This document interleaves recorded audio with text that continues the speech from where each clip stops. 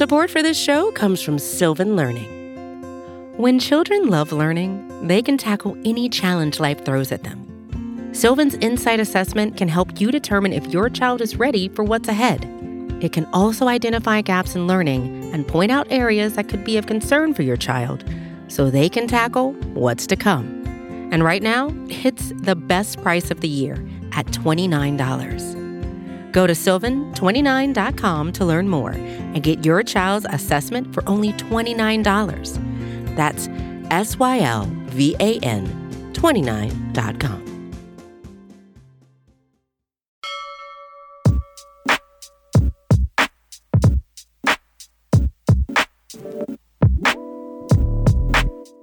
All right, it's time for a new episode of Sixers Daily. I'm your host, Jazz Kang. Before I do jump into things, don't forget, subscribe to the Liberty Ballers Podcast Network. We're on iTunes, Spotify, Google Podcasts, you name it, we are there. And of course, check out libertyballers.com where Paul, Steve, Jackson, Seamus, the entire crew will have you covered for all your Sixers needs. So, an ugly one at the Garden on Tuesday. The Sixers ended their overall 15-game winning streak and domination of the Knicks. They end up getting dominated pretty bad on Tuesday, 112-99. The Sixers now 2-2 on the season. Of course, it was an ugly performance, but again, we're only 4 games in. But there are some causes for concern when it comes to the Sixers. Number one, they wanted to address the shooting in the offseason. I think they found a good way to do that. Obviously, not a good shooting night overall for the Sixers against the Knicks. They ended up hitting just 29%, just over 29% of their three-point attempts. 12 of 41 from deep. Interesting to note, they went 8 for 16 on their corner shots. That was mainly due to Danny Green. He ended up hitting 4 of them from outside. Also, Georges Niang, who I've been super impressed by thus far. I think Georges Niang has been one of the most underrated pickups in the league in terms of what he's bringing to the second unit. The upgrade over Mike Scott. I just think that the way he plays, his effort level, his shooting capabilities to stretch the floor, I think Niang has looked really great. But back to the struggles of three-point shooting, they were just 4 for 25 on non-corner three-point attempts. Again, that is going to have to get much better. But you don't want to act like the sky is falling because you're only 4 games into the season. But if you look at it objectively, the Sixers 0-2 against teams that should be in the playoffs, the Brooklyn Nets and New York Knicks. And we saw some of the issues that there was concern about in the offseason kind of rear their ugly heads in that loss. Again, as I mentioned, the shooting. Number 2 was a lack of creation. The Sixers weren't, especially with their first unit, weren't able to get a ton of looks in terms of through penetration and breaking down off the dribble. Tyrese Maxey, as good as he is, and he looks a little bit more confident when he's with the second unit, where the ball is in his hand and he's kind of the primary scorer and he's attacking the rim. I think he's more comfortable in that role. But as a lead guard, and again, the guy's in his second year, he's never played the position before, but he's struggling a bit getting everybody going around him. And I think that's where Tobias Harris has stepped up. I really like what we've saw from Toby over the first 4 games. He put up 23, 9 and 9 in the loss to the Knicks. He's being aggressive. He's getting to the hole. He's also setting up his teammates. So I think that's something the Sixers are going to have to address at some point, is how they're going to be able to get some creation off the top in terms of penetration on the offensive end, because Seth Curry, very quiet night from him against New York after having a big night against OKC. He only finished with 4 points, but he's a guy you want to get the ball to where it's either on the second rotation or he's one quick pass away in the corner that Seth's going to be able to take that shot. And we didn't see a whole ton of that on Tuesday at the Garden, right? Like a lot of it was one-on-one basketball, somebody trying to dribble past their man at the top of the key, running into a double team, and things that just look discombobulated. But I mean, that second quarter, they just got killed by the Knicks. And don't get me wrong, Kemba Walker looked like he was back in Charlotte in his heyday, but the Knicks were on fire in that second quarter and really couldn't miss from beyond the arc. And that was the difference in this game. They outscored the Sixers by 23 in quarter number 2 and never really looked back after that. So again, you're not looking at this as a whole because, Philly was leading after 1, outscored the Knicks in both the third and fourth quarter. Fourth quarter was obviously a little bit more of garbage time, but that second quarter really stands out. And I think that highlights some of the issues the Sixers are going to have at some points this season.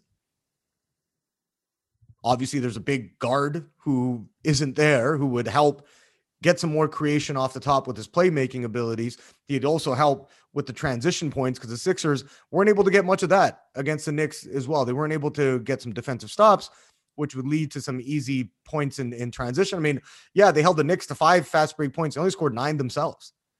And so if you're looking at that, that's where the Sixers, when their shooting is struggling, when they're unable to get consistent penetration off the top of the key, they have to look to get out and run and get some easy buckets. And so that game against the Knicks, really, we didn't see that at all. But again, I'm not going to act like the sky is falling. The Sixers have shown a lot of good stuff. I think chemistry-wise, the team looks on point. You know, you can tell that these guys care about each other. They're all in tune with each other. They're in sync with one another. But again, the inconsistencies of shooting, the inconsistency of creation is something we're going to have to keep our eye on going forward. And of course, there is a huge factor looming and a shadow looming of Ben Simmons and whatever ends up happening with him. Because the latest reports we have is he did work out with the team, with everybody together prior to the game against the Knicks on Tuesday morning. So we know that he's there. He's taking part. He's still, as he says, needs to get right mentally before he even thinks about rejoining the squad. But that's going to be obviously the huge domino that everybody's waiting to see what happens with. If he comes back and plays really well, again, ups his trade value. We could see a move happen in January, February when the trade deadline, comes around. That's another time that's going to be, circle on your calendar to look what happens there. But if the Sixers ultimately end up without Simmons, they're going to have to address those needs. Like Daryl Morey is going to have to look at getting somebody off the top who can create their own shot, who can get you a bucket. We haven't seen that since Jimmy Butler, but they need a guy who's going to be able to close out games, and not only close out games when the Knicks or another team opponent you're playing against, they're on a 6-8, 10-0 run, and you just need to stop the bleeding. They need someone who's either going to be able to penetrate, find another man for an open dish, penetrate and get an easy layup or a dunk, or get to the foul line and kind of turn things around. So again, this is all stuff. It's so early in the season, but we're starting to see a couple of things for the Sixers that might be issues going forward throughout the season. Want to jump into a couple other things, including the Sixers' upcoming schedule. I'll do that after a short break.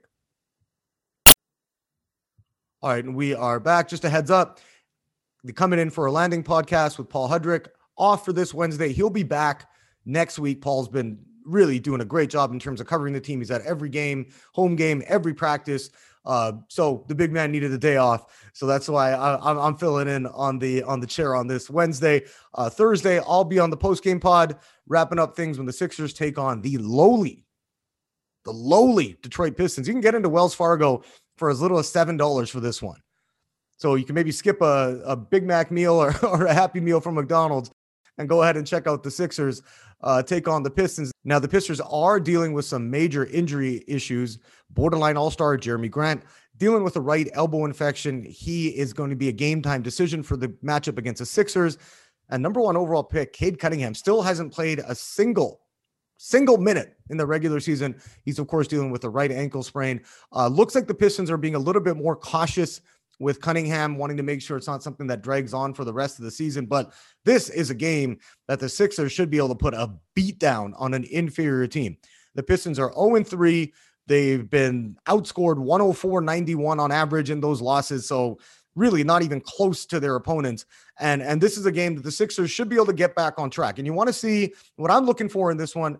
Obviously some better shooting, and I don't think the Sixers will struggle as bad as it did overall against the Knicks. I think they'll be much better on average going out throughout the season. But you want to see what Tyrese Maxey can do in this game and hopefully build up his confidence to be a lead guard. Right? Let him try and get some penetration off the top. Call some sets for him where you're isoing him and seeing what he could do in that situation, because the Sixers have, and I've said this before, they have the benefit of having a pretty decent schedule through 20 games. Not a ton of playoff contenders. You got the big one coming up against Atlanta on Saturday, the rematch from the ugly second-round loss that the Sixers suffered in June. So they get to take on Trae Young and these guys in a bit of a revenge game there. Then you got Damian Lillard and the struggling Blazers coming in next week on Monday. And then they got Chicago, who has really been, I don't want to say the surprise, because they're 4-0. And I mean, don't get me wrong, I don't think they've played a terribly tough schedule, but that's a team that's improved with DeMar DeRozan. They've improved with Alonzo Ball. They got Nikola Vucevic last year. So that's a squad that's on the come up. The Sixers have two matchups against them over the span of 4 days coming up next week. So, and that in between that is sandwich another game against the lowly Pistons. So looking at this right now, these are the games the Sixers got to rack up wins in, right? You don't want to have a letdown against the Pistons. You don't want to allow the team to hang around, to have a shot to win at the end. You want to take care of business in this one. So I'm looking for the Sixers to kind of get back on track, get things flowing again offensively, tighten up things defensively. And I still think the Sixers are one of the best defensive teams in the league.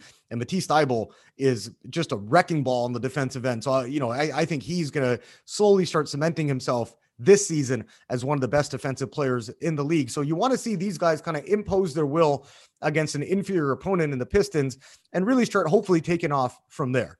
And, when you're looking at this, again, these are the games that the Sixers, you don't want to have any letdowns in the games you should win, because it sets you up at the end of the season where if you're fighting for, and again, this all depends on what happens with Ben. They could be fighting for a number 1 seed. They could be in the 3-4 range, but though these games that are going to make a difference when it comes time to settle up home court advantage in the playoffs. And so if the Sixers can make sure they're taking care of business in these and maybe developing some good habits, developing some good rapport and chemistry amongst the teammates, that's what I think I'm looking for in this one against the Pistons. Also looking around the Eastern Conference, obviously we're dealing with the absence of Kyrie Irving. That's going to have quite a big effect on what happens with Brooklyn, but we're also dealing with some injuries for the Bulls as well, a team that I just mentioned that, hey, you know what? You look at the Bulls, they added some talent. Do they stack up to teams like Milwaukee, Brooklyn, Philly? Not in my opinion. I think ultimately you'll see the Bulls kind of start to fall off, but Zach LaVine dealing with a sprained left thumb. He said he's going to try and play through it. You might see him take some time off at some point if it's not getting any better. But again, nothing serious at this point. But that is something to keep an eye on at what happens around the Eastern Conference.